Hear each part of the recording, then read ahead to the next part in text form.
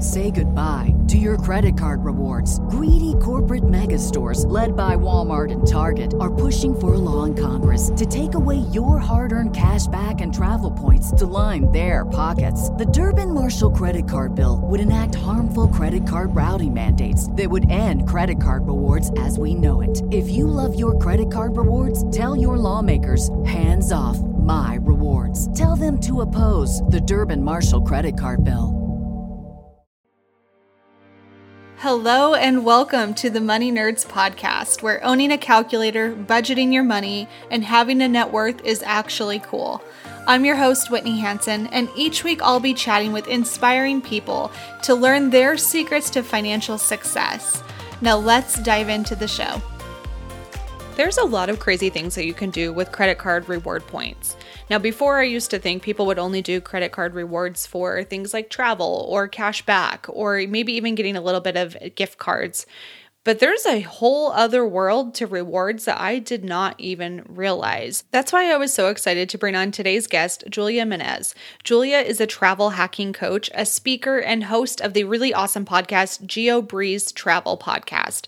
After traveling to more than 30 countries before the age of 30 and saving thousands of dollars each year by travel hacking, she also interviews top travel hackers around the world on her Geobreeze Travel podcast and gets their strategies into how exactly they are hacking. She prepares personalized points and miles plans for her private coaching clients as well. Through her podcast, Julia features a diverse roster of guests with experiences that are traditionally underrepresented in larger points and miles blogs and media. Her episodes often highlight travel hacking women, immigrants, and people of color. Julia has been a speaker at FinCon X, a course instructor for Frequent Travel University Online, and she has led so many different workshops to thousands of attendees at events like She Factor 2020 Summit. I love this episode. It really opened up my eyes into so much of the travel points hacking and just that industry in general that I didn't quite realize. In this episode, we dive into Julia's work hosting the Geobreeze Travel podcast and covering stories that most blogs don't cover, why Julia chooses to feature other travel hackers on her podcast, a tip she recently learned for earning more travel miles, growing up in a Filipino-American household and the associated cultural pressures, finding FIRE and how that completely shifted her financial journey, why you really do need to be careful about the people you surround yourself with when it comes to your financial success, how she really got started into points and mileage, and why it came from an experience flying to Morocco where her travel guide bailed on them 20 hours before she was supposed to officially land in the country. Travel hacking basics and how to avoid wasting your time, getting past the fears that come with using credit cards required for travel hacking, how to organize your cards, when to close cards and when not to, why you should wait until you're consumer debt-free before getting into travel hacking, and a little bit about traveling to 30 different countries and which are Julia's favorite. You're going to learn a ton of different information. One of the things that I thought was so cool from this is she actually shares how people are using credit card hacking as way more than just travel. Some people are actually adopting kids. I thought that was really interesting to hear. It was definitely a unique take that I haven't heard before, but she will definitely dive into all of that in this episode. I'm super excited to turn over the mic to Julia, but before we do, let's hear a quick word from today's sponsor. There's a lot of pressure on small businesses to hire the right person because when you're a small business, your team is usually pretty tiny, right? One wrong move can actually hurt your entire company. And that's why I'm really excited to tell you about Indeed. I've been talking about Indeed for a little bit now. You guys know it's such a powerful tool, especially for people that are trying to find quality candidates, because let's be real, historically, hiring can be a huge pain in the butt, but not in today's world when there's really amazing companies like Indeed. Indeed.com is a hiring site that helps you find quality candidates with Indeed Instant Match. This is the coolest thing, you guys. Indeed searches through millions of resumes in their database to help you show great candidates instantly. So you're only seeing the people that are actually relevant to your job. So you can do the part you really need to do faster, which is meeting and hiring great people. Unlike some hiring sites, Indeed gives you full control and payment flexibility, delivering a quality shortlist faster. With Indeed, there's no long-term contracts whatsoever. You can pause your account at any time, and you only pay for what you need. With Instant Match, you see a list of really great candidates with zero wait. And Indeed delivers 4 times more hires than all other job sites combined according to Talent Nest. Want your quality shortlist fast? Then you need Indeed. Right now, our listeners get a free $75 credit to upgrade your job post at Indeed.com/moneynerds. This is Indeed's best offer available anywhere. Get a free $75 credit at Indeed.com/moneynerds. Indeed.com/moneynerds. This offer is valid through March 31st. Terms and conditions apply. All right, now back to the show. Julia Menez, thank you so much for hanging out. I'm so stoked to have you on the show. Hello. Thanks, Whitney, for having me. I'm so excited to be here. I love your podcast. I have to tell you that first and foremost. You're doing such a good job, and you are doing a phenomenal job of making your podcast a little bit more inclusive. We were kind of chatting about this before we officially hit record, but can you tell us a little bit about your podcast first and foremost and the work you do there? Sure. So I'm the host of the Geobreeze Travel podcast, which you can find on Apple, Spotify, and pretty much anywhere that you would normally find your podcast. And we talk about all of the ways that you can level up your travel hacking lifestyle. And there are so many different ways that people use points and miles to craft unique lifestyles. We have people who do the usual fly on first class and business class flights all the time and teaching you where you can find those secret redemptions where they hide the award availability. We have people who are using points and miles and credit card hacks for their different side gigs where they're doing a lot of buying and selling through eBay to get points and miles and then getting a little bit of a profit that way as well for some side income. Some of our more interesting stories, we had a lady who used points and miles to go adopt her son from the Philippines. We had somebody who used points and miles to get his sister out of Florida when there was a hurricane that was coming in. So there's so many different stories about how people use travel hacking and points and miles that just aren't covered on the larger blogs for a variety of reasons that we can talk through today. But I just really wanted to highlight some of those stories that maybe don't get exposed as much in the travel hacking community. No, they totally don't. You're right. Because that was one of the things when I was listening to your show. Immediately, I'm like, nobody talks about this. Like, it seems so buried under this almost, and not saying travel superficial. I love travel, but it's almost this layer where it can be so much more complex and nuanced. And I didn't even realize that until I listened to your show. Thank you. Yeah, I think there's a lot of factors that play into why travel hacking blogs have just been structured the way that they've been structured for so long, where it's the same 12 guys over and over again. All of them are white, and they never reference each other or any other travel hackers who might have their own platform. And that's because of affiliate links historically, where there's always this fear of what if somebody who normally would read my blog goes to a different blog and uses their credit card sign-up links, because those are really lucrative affiliate links for people. So historically, it's just been hyper competitive in this space.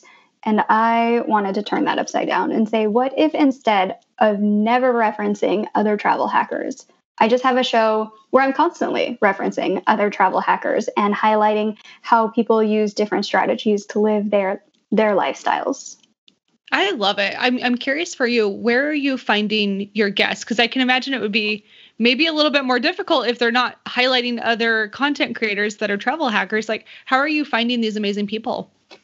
Yes, so I find a lot of them on Instagram. We do a lot of Follow Fridays. You can find me on Instagram at Geobreeze Travel. And on Fridays, we try to highlight different people in the community. We have different themes sometimes of here's travel hacking moms or travel hacking dads or Latino travel hackers, Asian travel hackers, something like that, so that we can all find each other. And the trick is a lot of these people who I interview on the podcast have very small followings where maybe they've spent their time learning more about how to get more points and miles rather than building up an Instagram following or building up a blog or something like that. And so they normally wouldn't qualify to be heard on a lot of platforms where they say, oh, you need at least 10,000 followers or something to be featured on my show, which really limits who you can interview at that point. So I've interviewed a lot of people with less than 1,000 Instagram followers, and they have fascinating stories that I don't think you would be able to find elsewhere. No, I love that you do that too. And I think that's a really fun way to find people, because you're right. It's the difference between the practitioners, the ones that are actually going and getting the points and not caring about building up a huge following. They're like, I'm having a great time over here. I don't know what you're talking about. So I could see that. That makes a lot of sense, actually. For sure. I think when you have a podcast, sometimes I heard at FinCon, there's so much focus on, well, how do I grow it really quickly? How do I monetize this really quickly? Rather than just saying, I like to talk to other people about how they get points and miles.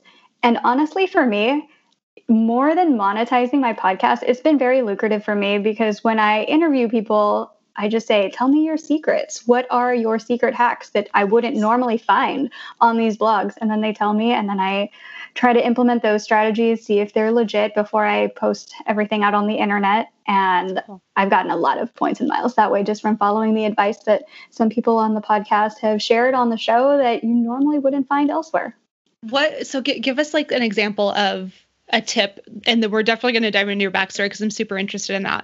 But like, what's a tip that you tried recently that you thought was kind of fun and generated a lot of rewards in some capacity, I guess? So there are these things called buyers groups that they don't normally talk about on the large blogs because there are these certain hacks where if they get out too fast into the general public, it ruins it for everybody. So there's certain places you can go to find what's called buyers groups, which are people who flip things on the internet like PlayStation 5s or iPads or something. Okay. If you are one of those people, you have a limit on how many you can buy from a particular store. Best Buy will only let you buy, I'm going to make this up, 3 iPads or something. Amazon's only going to let you buy 5. But if it's the Christmas season and your side gig is to flip these kinds of things, then you outsource it to other people and say, okay, I will pay $150 for this new gadget. It's up to you to figure out how to get it cheaper than that so that you can turn a profit or at least break even. But here's my going price. Mail me an iPad. I'll pay you back. And then I'm going to flip it on eBay. So there are people who do that. And then they will outsource it to a bunch of points and miles people who are going to say, oh, I'm going to get $150 worth of points and miles on my credit card and then just ship it over to this guy. He's going to reimburse me with PayPal or something like that. And then we're good to go. So I've been dabbling in that a little bit. I don't go as deep into buyers group as a lot of other people because it can be such a headache if Amazon cancels your order or Best Buy just happens to run out of PlayStations and they didn't track inventory correctly, or they say, oh, you seem shady because you just bought 5 of these, and then they shut down your shipping and handling. So like any side gig, it's not completely headache free, but those are one of the things that people have mentioned on the show where I'm like, oh yeah, I guess you would never hear about this normally. No, like not at all. I think that's so awesome. That's a really great tip. So give us some context into you and your background. Specifically, tell me, how was money talked about when you were a kid? So I grew up in a Filipino-American household, and I grew up in Blue Springs, Missouri, which is 93% white. I can imagine. There were not a lot of other Filipino people to talk to, and not a lot of people talked about money openly with each other. We did talk about it in my family because my parents wanted me to be financially responsible, but as I think a lot of people in the Filipino-American community will attest to, you get a lot of contradictory narratives about money where it's important to look successful, but also important to save. But also we should be very charitable and send a lot of money back to the people in the Philippines who don't have as many opportunities as we have here in the United States. And so you're constantly going back and forth between, do I need to look successful? Do I need to save my money? Do I need to give my money? I earned my money, and now what should I do with this? Oh, I should just give it to the family so that they can help pay for somebody else's education or something in the Philippines. And it goes back and forth a lot. And there's this whole concept also of if you are, quote, the one who had the opportunity to migrate from the Philippines to America, you have this huge responsibility on you to prove that you are worthy of winning that lottery for your family and being able to send money back. And you have to be looking really successful, or else there's this undertone of, why did we pick you? Like, we should have sent your brother or sister. They would have made way more money with the opportunities you were afforded in America. So then people have this pressure on them too, to become doctors, lawyers, successful businessmen, and also look the part on Facebook because the Philippines has the highest Facebook per capita of any country. So you need to be posting like nice photos all the time of look at our vacation and look at our Gucci purses, but also here's a whole bunch of money for you because I'm not selfish.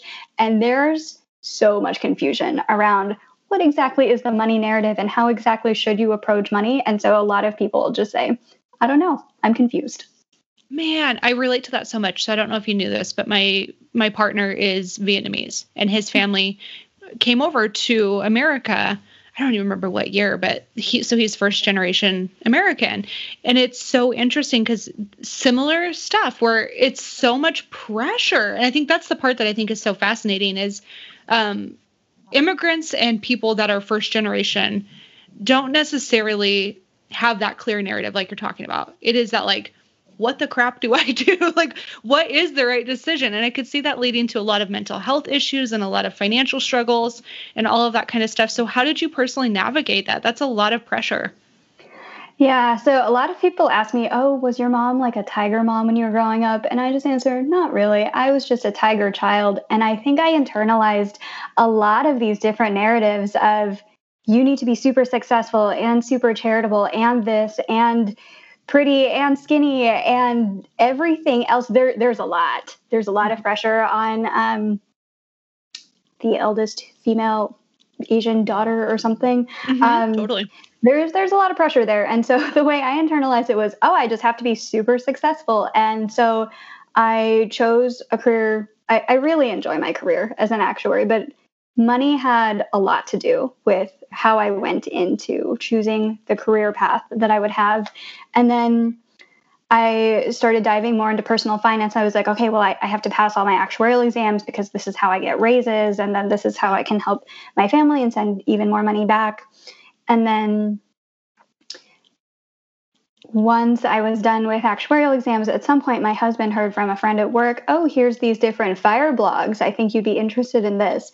And it was like something just lit up because I was like, this is everything. There's a whole community of mostly white people who are into the same thing of make a lot of money and then spend little of it and then invest the rest. And then you can be a millionaire forever. So I thought, oh, this is going to be the answer to everything. And I dove hard. We reached FIRE super fast because my husband and I both have high-paying careers. I'm an actuary. He's a software engineer. We already both just grew up pretty frugally. I cook at home.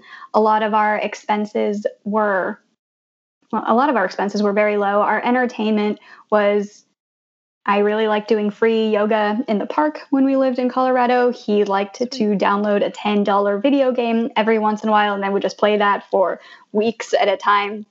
So entertainment was very cheap. And then for vacations, we would travel hack. So we met FIRE very, very quickly. And I was like, oh, yes, I am a successful Asian daughter. I've successfully done everything. But it's also always worth noting when you go through your FIRE journey that what is available to you is not available to everyone else. And I think it's something that both happens in the FIRE community as well as in the Asian communities of, well, just look at so-and-so, like compare yourself to this other person. They reached FIRE faster. She became a doctor, lawyer, surgeon, and model all by the time she was 28. Why can't you do that too? And it's a lot of pressure, and it's not good to have that narrative about money in whatever community you're in. I totally agree. And I'm glad you shared that. Thank you so much for sharing that. And congrats on FIRE. That's so freaking awesome. Thank you. Did you have like a moment where you hit that number and you're like, oh my God, we can be done working forever. This is amazing.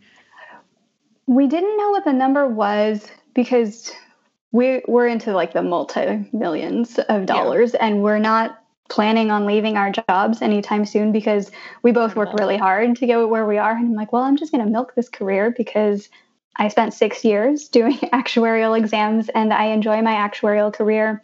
My husband's also concerned about, well, if I just stop working, what am I going to do? I'm just going to have too much pent up energy and terrorize him at home and be super annoying all the time.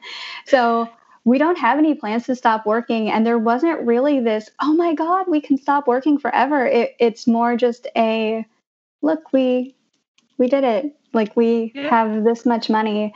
But also every time we hit like a million milestone, something that we didn't like happened in the world.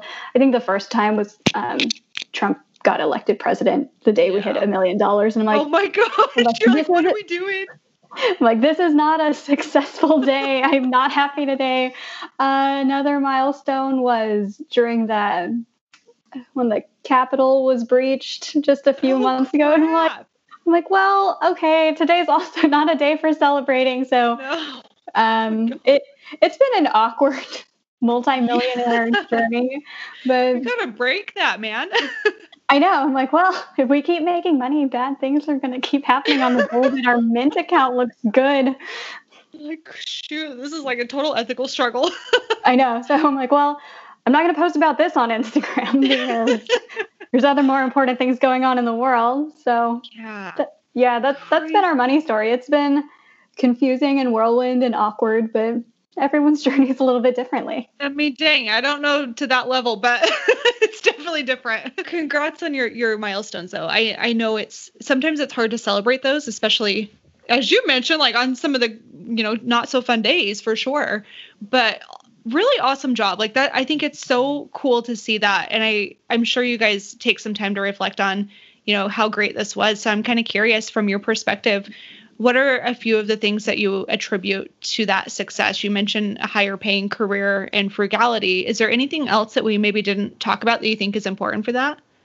I think it's also just really beneficial to be around circles who are supportive of certain types of lifestyles. Because if you're in a community where everybody's just saying, you're really weird for being this cheap, or treat yourself all the time, or why do you keep going for promotion? Why do you think you're better than everyone? Like if you have that kind of community around you, it's going to hinder your FIRE journey so much. So I think it's also just really good that my husband and I were in circles that say, yes, building wealth is good. And here's some actual investment advice rather than, oh, here's get rich quick scheme with some, like these 3 stocks will make you rich. We didn't have any of those people in our circles. So I think the community is really important too.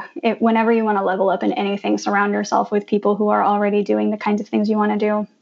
I agree with that. And I know with COVID, it's been really hard for people to make those connections. But one of the ways that I was impressed with the way you're handling this is, of course, through the podcast. I think that's a great connector in general. But you also have this thing called Hangouts. Can you talk to us a little bit about what that is specifically and how you're building a community there? Yes. So each month I host a Geobreeze Travel podcast off-air hangout where we invite featured guests who have been on the podcast as well as different listeners to just jump into a video chat room and do a few things. So anybody who's really new to travel hacking is like, I don't even know where to start. I don't know what to research. I don't even know what to type into Google. All of that, they can just type into a chat box and it gets answered for them by the experts in the room within 2 hours. It saves so much time versus if you're trying to research all of this on your own as a beginner. And then if you're a more seasoned travel hacker, you get a few things out of this hangout as well. You get to show off your knowledge, help people. You can promote your own Instagram or blog or podcast or platform, which I'm totally cool with. And most of the time, whenever you jump into a clubhouse or a masterclass or something else like that, if other people want to correct you because you said something incorrect about an alliance or something, people get super defensive all the time of like, no, I don't want to be upstaged. And I'm not about that at my hangouts. I'm like, okay, like if somebody knows the answer, just shout out the answer, say who you are. People will follow you if you know what you're talking about. So I just like to have that kind of open community and a very non-judgmental community at that, because whenever people type in questions into Reddit or Flyer Talk, sometimes they can be met with a lot of judgment for not already knowing certain things like, oh, what's the difference between Chase Sapphire Preferred and Chase Sapphire Reserve? And people will just say, how do you not know anything? You should Google things before asking questions in this forum. Yeah. And we're not about that. We're just like, whatever your questions are, type them in the chat box. They're going to be anonymous anyway, and then we're going to answer them in 5 minutes. We'll get through all the questions super fast. That's incredible. I think it's really cool. And I love the community that you're bringing, especially during these times where we all feel so isolated. So it's so nice to have a place where you can be surrounded by like-minded people. It's just such a cool option. Absolutely. And I think it's very common too with travel hackers to feel very alone anyway, because whenever we try to get our friends and family into this hobby, there's always so many people who are saying, Julia, I think you're getting scammed. I think you're falling for a credit card scam and your credit score is going to die. To which I'll say, well, my credit score is over 800, so it seems like it's been fine the last 4 years, and I've never had to pay interest on my credit cards because I always pay them off. It's the number one rule of travel hacking. Always make sure your credit cards are paid automatically in full every month so you never have to carry a balance over. You don't have to ever pay interest. But it's really hard to get your friends and family to believe in this concept. And so whenever people on the internet say, oh my God, you're into this too, you are like-minded and you understand, you are my people, it's just really nice to have everyone like that jump into a Google Hangout and meet each other. And I'm always so proud of how much diversity we have in each of these Hangouts. I try to post screenshots all the time, and it's just very telling of how inclusive the community is when you just look at all of the different faces. And we're from all over the United States and Canada with all different types of styles for how we like to use our points and miles. So I'm very proud of how inclusive it is in that sense as well. Well, high five. I think it's amazing. You're doing some great work there. I'm curious for you, how did you get into travel hacking? What was your entry point to this world? So when we started reading about fire blogs, a lot of them will focus on a particular thing like investments or taxes. And I think it was Go Curry Cracker that was talking about the different travel hacks that they did. And I just thought it was completely magical that somebody could just put normal spend on credit cards, get some sign-up bonuses, travel at least a little bit around the world for almost no cost. And so I told my husband, we have to jump into this. And he had the exact same reaction as everybody else of, this is a scam. We should tread lightly, no more than 2 credit cards. So we got into our first couple of credit cards, and we were about to go on a trip to Morocco, which wasn't on points and miles yet. We had paid for it on cash to meet the minimum spend on our credit cards. Gotcha. So 20 hours before we were about to board this plane to Morocco, our tour guide, who was handling our hotels, transportation, excursions, pretty much everything other than the flight, he called and said he had to cancel because he had a family emergency and he was a one-man operation, so he didn't have a backup. So he just had to refund our money, and we were on our own to find accommodations, transportation, how to get from the airport to a hotel. We didn't even know what hotel. So I had 20 hours and I was panicking. Luckily, we had just gotten our first sign-up bonus. It was on an SPG card, and they've since merged with Marriott, so this is no longer available. But they own Sheraton. And so I called American Express and said, hey, I have these points, and I need a hotel in Casablanca. What do I do? And they said, oh, well, there's the Sheraton Casablanca. You have enough points for, I think, 3 days for free. And I said, cool, I'll take that. So we get to this hotel. It's super nice. And they said, oh, thank you for having loyalty status that comes with your credit card. We have upgraded you to this room. You get free breakfast, access to the hotel lounge for happy hour and snacks. And I was like, oh my God. This is the glory land. Like, oh my God. It's real. Everything on the blogs is real. And so after experiencing this, I'm like, we have to dive in way deeper. And my husband has managed to rein me in a little bit to where we were only getting a few cards each year rather than some people who then churned 15 cards in their first year. We didn't do that. We did probably 4 or so. How come you didn't do more out of curiosity? Mostly my husband being scared about everything that could have gone wrong. And there's a lot of different considerations too if you're going to churn through cards that quickly. One is you're probably not allowed to do it anymore because of rules like 5/24 with Chase, where if you've applied for more than 5 cards across any carriers in the last 24 months, they'll just reject you. And then with American Express, you can only get each card bonus supposedly once in a lifetime. So it's not going to help you to churn through the cards because you can't get the sign-up bonus multiple times. So there's a lot more rules in place now that didn't exist 5 years ago that keep people from doing this kind of churning game. But for us, the main thing holding us back was my husband being like, I think bad things are going to happen intuitively if we sign up for 15 credit cards in the first year. So we should not do that. So we've slowly delved more and more into the game. And then as I've learned more, I've gotten to meet more people who are also in this hobby who tell me about even more cooler hacks. And it's just been an amazing journey so far. Everybody always says that just because all of these new rules are coming into place that keep people from churning, there's been speculation for years of, oh, the game is going to die. Like, this isn't going to be lucrative anymore.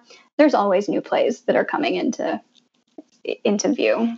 That's good to hear. I think that is like a big thing is you always have the skeptics all the time that are telling you like, oh, this is good. Like blogging's dead, podcasting, it's too late to start one. Like you're always going to have that crap. But I think it's interesting to hear about the rules that are in place. And I've heard this before. Correct me if I'm wrong. Is it true that if you are just getting started into credit card hacking, the advice that I've been given is to start with chase cards? Is there any merit to that? That's generally what we recommend. And that's because of the 5/24 rule. Got it. First of all. And then also cards like the Chase Sapphire Preferred, Chase Sapphire Reserve, a lot of the other Chase cards, they're transferable to a lot of other partners, whether it be hotels like Hyatt, airlines like Southwest or United or JetBlue. You have a lot more options versus if you go straight for a Hilton credit card on Amex, then it already takes up one of those 5/24 slots. And you can only use those at Hilton. If you are traveling somewhere and they happen to not have any Hilton hotels, you're kind of lost. Whereas if you have a Chase card, you can transfer it to multiple partners. But I always say it depends on your situation. And I know a lot of people have shiny card syndrome where they'll Google, what card should I get? And then it always just has like a blog and they say, oh, well, the points guy said this, so I should do this without consideration of what are you going to use with those points? Mm-hmm. So my advice is to work backwards and pick a destination that you want to start off with travel hacking if you're new to this. And from there say, okay, who actually even flies from my home airport to whatever destination I want to go to? Because if you want to go to France, you probably don't need a Southwest card because Southwest doesn't fly to France. That's such a good point.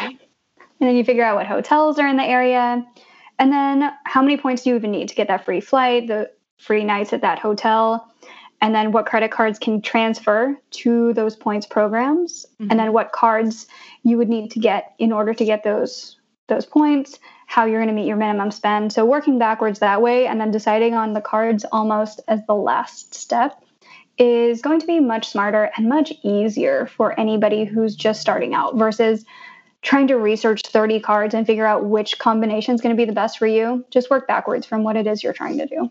Yeah, I think that's really, really great advice. I kind of wish I would have did more of that. I just got my first credit card for traveling. I historically, this is so embarrassing. People, and I've talked to a lot of people who travel hack, so I'm almost embarrassed to admit this, but it was never something I did. Like, I just was like, oh, cool, good for people. But the complexity behind it kind of scared me a little bit. So I just got my first Chase Sapphire Preferred, and I will definitely hit that minimum spend with a project I'm working on. But yeah, I think I should have maybe did that a little bit more of like, well, what do I actually want from this? Turns out. Yeah, it's always easier to just narrow it down if you say, okay, what's the goal that I want to work towards rather than, okay, I'm going to start with a whole bunch of cards, then I'm going to figure out how to puzzle piece them together later. Totally the case.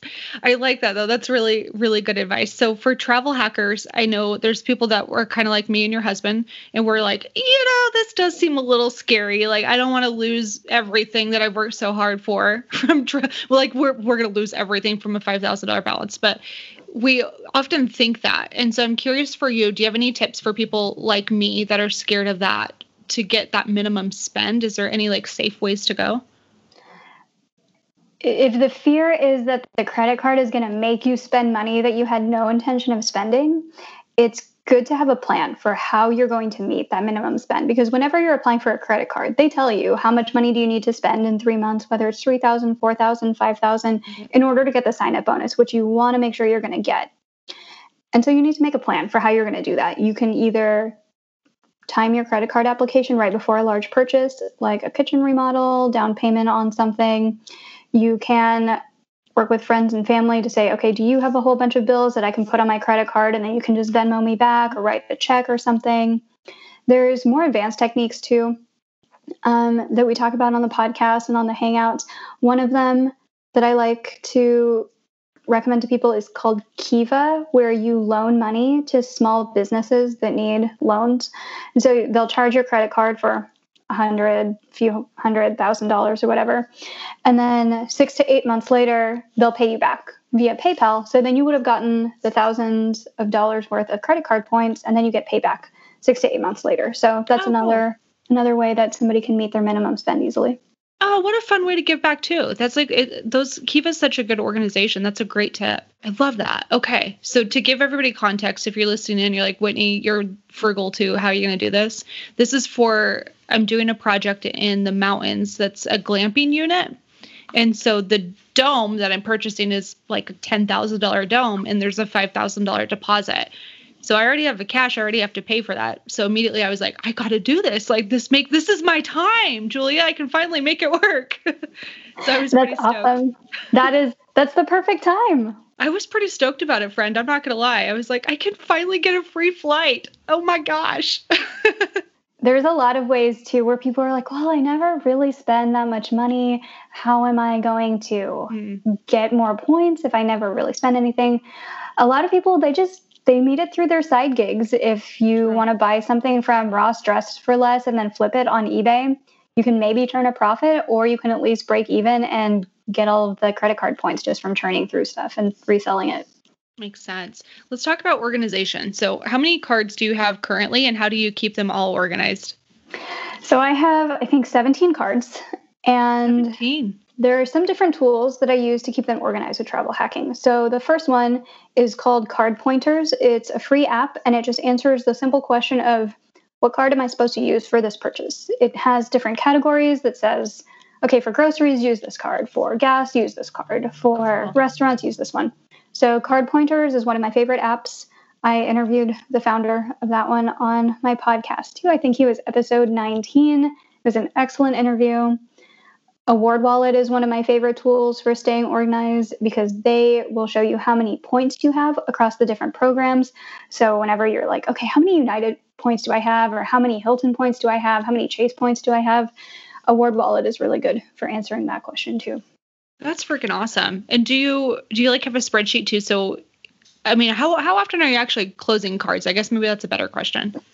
I don't close cards very often. Each year, it's important to assess if a card is still bringing you value based off of the annual fee. If you have a card that has no annual fee, just keep that forever because it's going to really help your length of credit. It helps your credit utilization by keeping more lines of credit open. But if you have an annual fee on it, then you have to justify that annual fee. For example, if you have a World of Hyatt credit card, it's $95 a year and comes with a free hotel night. So as long as you can find a free hotel night that would cost at least $95 a year, you should keep that card. So that's how I generally justify whether or not I want to keep a card. We don't close that many cards. We have closed cards in the past before. One was a Southwest card because we moved from Denver to Jersey City, and we now fly out of Newark Airport. Southwest doesn't fly out of Newark Airport, so we're like, okay, we don't have much use for this card anymore. So different life situations like that will cause us to close down a card. That makes sense. I think that's very forward thinking of like really giving an honest analysis of, is it currently serving you? If somebody does that analysis and they're looking at a card that isn't quite serving them anymore and they close it, should they expect credit score decreases temporarily, or how does that work? It'll decrease a little bit depending on a lot of other factors. So if you, and it's mostly to do with your utilization, which is how much credit you're using divided by how much credit you have. If suddenly you've closed your largest credit line and you don't have a lot of credit, your utilization number is going to spike, and that's going to bring your credit score down. Additionally, if you close down your oldest credit card, which for everybody listening, I hope is a no-fee card, so you never run into this. But if you close down your oldest line of credit, that's a credit score category in and of itself, and that's going to be bad for your credit score too. So you might see a little bit of a ding depending on what your utilization number looks like and your average length of credit. But most of the time, as long as you're not doing it too much, you should be fine. It'll bounce back.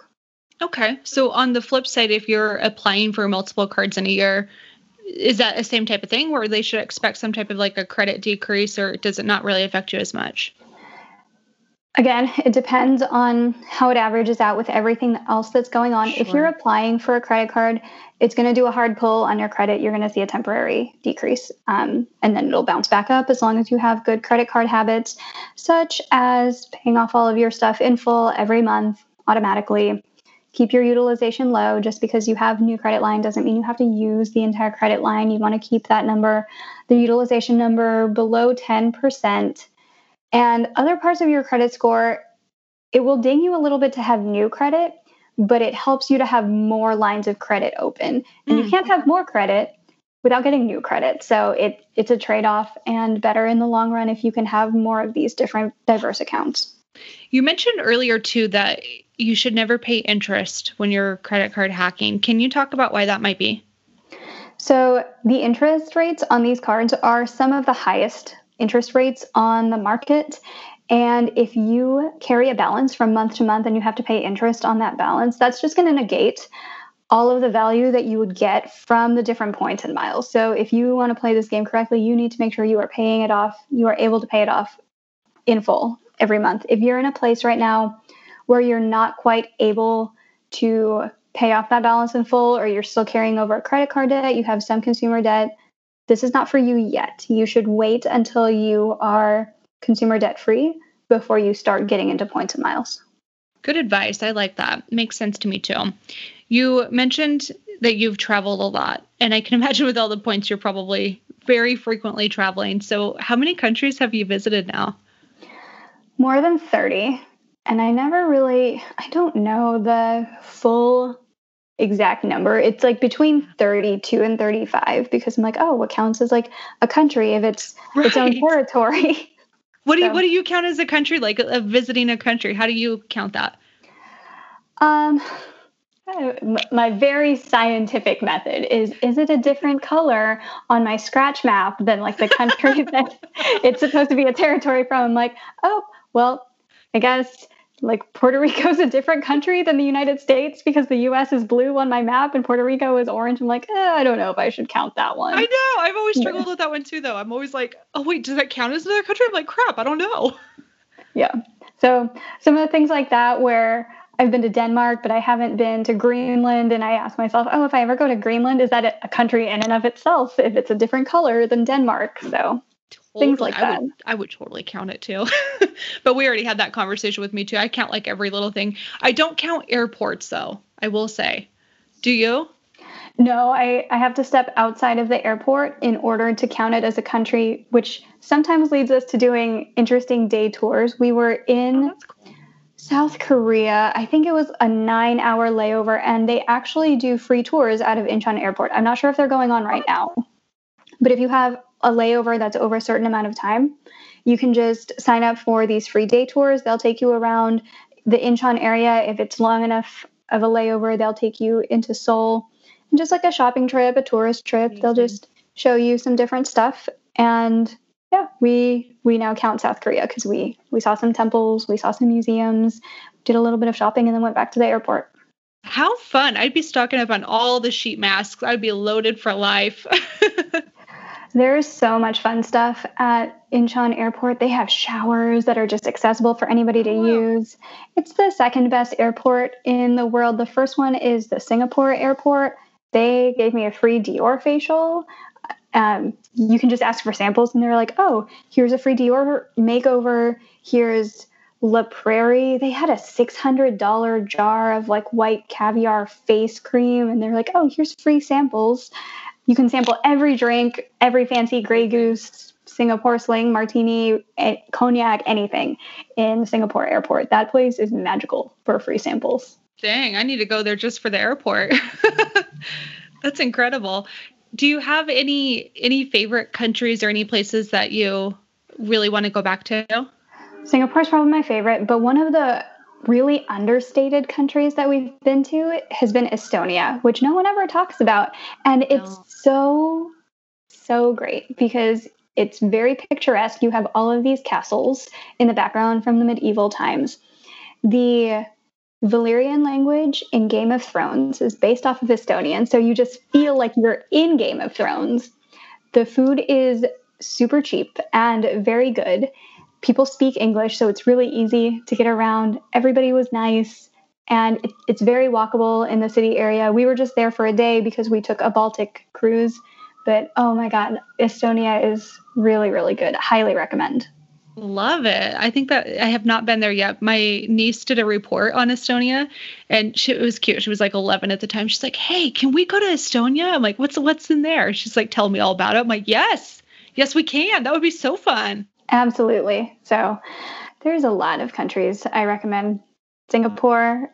If you like food, my favorite food countries are Thailand and Spain. I also like Peru. We travel to a lot of just foodie places. Oh, my heart's broken. We were supposed to go to Peru in May of 2020. And that's my dream trip. So I was so bummed that we had to postpone that one. But when it opens back up and things are safe, I'm really looking forward to going there. What did you do there? What was your favorite parts? So we just hung out in Lima. We didn't go into the mountains or anything. So we did a food tour. Perfect. Yes, we did a food tour. We stayed in Barranco, which is the artistic district. And it was really funny reading about this place online because it would say things like, you're going to see a lot of graffiti all over the buildings. Don't worry. There's no gangs. It's just artists who feel the need to express themselves on public buildings all the time, which there's a lot of graffiti and it's very safe in Barranco. Oh, good to hear. Yeah, that's awesome. Very, very cool. Julia, we've covered a lot of ground, and I'm so grateful that you took the time to kind of hang out with us all. I know you've got a really cool special offer for Money Nerds listeners. Can you talk a little bit about your offer and where they can find it?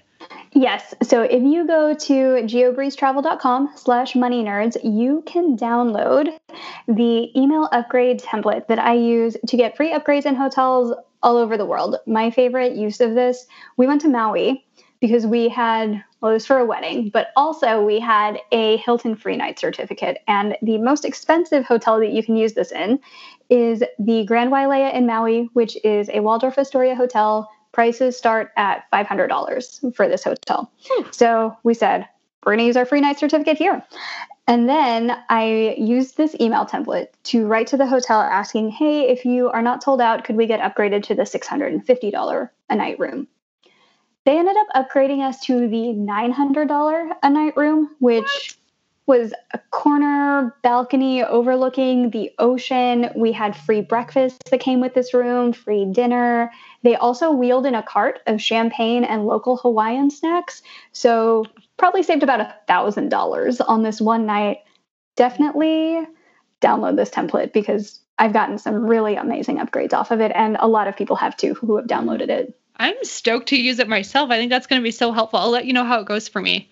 Perfect. I love hearing whenever it works on anybody's trips. If you do use the template and it works for you, please upload a video to Instagram, tag me. I will repost and I will be so happy for you. I am on it. I'll be your first testimonial from the Money Nerds audience. Perfect. Julia, before we officially part ways, are you down for some rapid fire questions? Absolutely. Let's do it. Okay. Are you more of a morning routine or evening routine person? I am more of a morning routine person. All right. So tell us, what's your current morning routine? So I wake up, snuggle my husband, and scroll through Instagram for too long. And then eventually I get out of bed and then I record my reel of the day, which is normally a travel hacking tip that's just 15 to 30 seconds for people. And then I try to chug a glass of water because it is dry and we are all dehydrated. And then do some stretches and then start work for the day. Love it. That's a great morning. Are you a coffee drinker? I am not. I just try to drink a lot of water. I admire that. We had a conversation about that before hitting record. It's tough. It's tough. But good for you. Okay, next question. Where is one location you're dying to travel to? I really want to go to Amsterdam because that is the trip that we were planning on taking around this time last year. And it was our first trip that fell victim to pandemic trip cancellations. So one day, I'll be able to go to the Netherlands. Aw, dang it. And eat all the Stroop waffles and have a great time. I love Stroop waffles. They're so good there too. Like, not to hype it up more, but they're the bomb. You're going to love it. Tag me in all your pictures. I'm going to like live vicariously. Perfect. Okay, next question for you. What's one purchase you recently made that has made your life better? So I pay a guy on Fiverr to edit my podcasts, and it's just so nice outsourcing things. I know a lot of people, when they're frugal, are like, I have to do everything myself, and I never want to outsource anything. We also pay somebody to clean our house now just because I wanted to inject more money into the local economy, and it's life-changing. Just being able to go out, run errands, and then come home and you have a clean apartment. So nice. That's also great. I love that. That's a really good tip too. Okay, last question for you. In your opinion, what is the secret to financial success? The secret to financial success is being very clear with what goals you want. Because if you are trying to emulate somebody else's financial journey for something that they did that you don't even want, you're going to be fighting yourself the entire way. So if instead you are very aligned with what it is that I actually want to do and why is this important to me, it just makes it so much more motivating to actually do what you need to do in order to get to financial independence or wherever you want to get to. I love that. Julia, thank you so much for your time. You're such a rock star. I'm so grateful you took the time to share your tips with us. Thank you so much, Whitney. I am so grateful to have been able to come onto the show. I love your show as well. Well, likewise, back at you. It's really good. And everybody make sure you go listen to Julia's show, Geobreeze Travel. It's so good. You're going to learn a ton of really different travel hacking tips. And it's definitely one of the more unique ones I've personally listened to. So I'm a big fan too. So thank you again. Thank you. All right. What did you think of the episode? I loved learning from Julia. I think she is such an awesome person, and I really appreciate her mission to bring diversity into travel hacking and this points industry because it is notoriously not overly inclusive, as I'm learning. So I thought that was really awesome to hear. I'd love to hear your takeaways too. Tag me on Instagram and let me know what really stood out to you. Thank you so much for listening in. I will see you next week for another episode of the Money Nerds Podcast. Bye.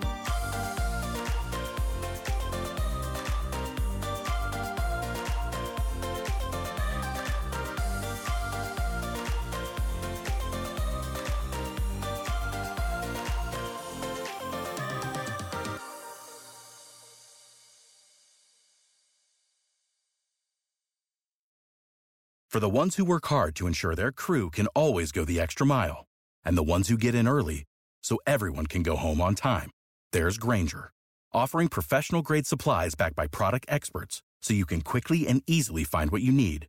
Plus, you can count on access to a committed team ready to go the extra mile for you. Call, click Grainger.com, or just stop by. Grainger, for the ones who get it done.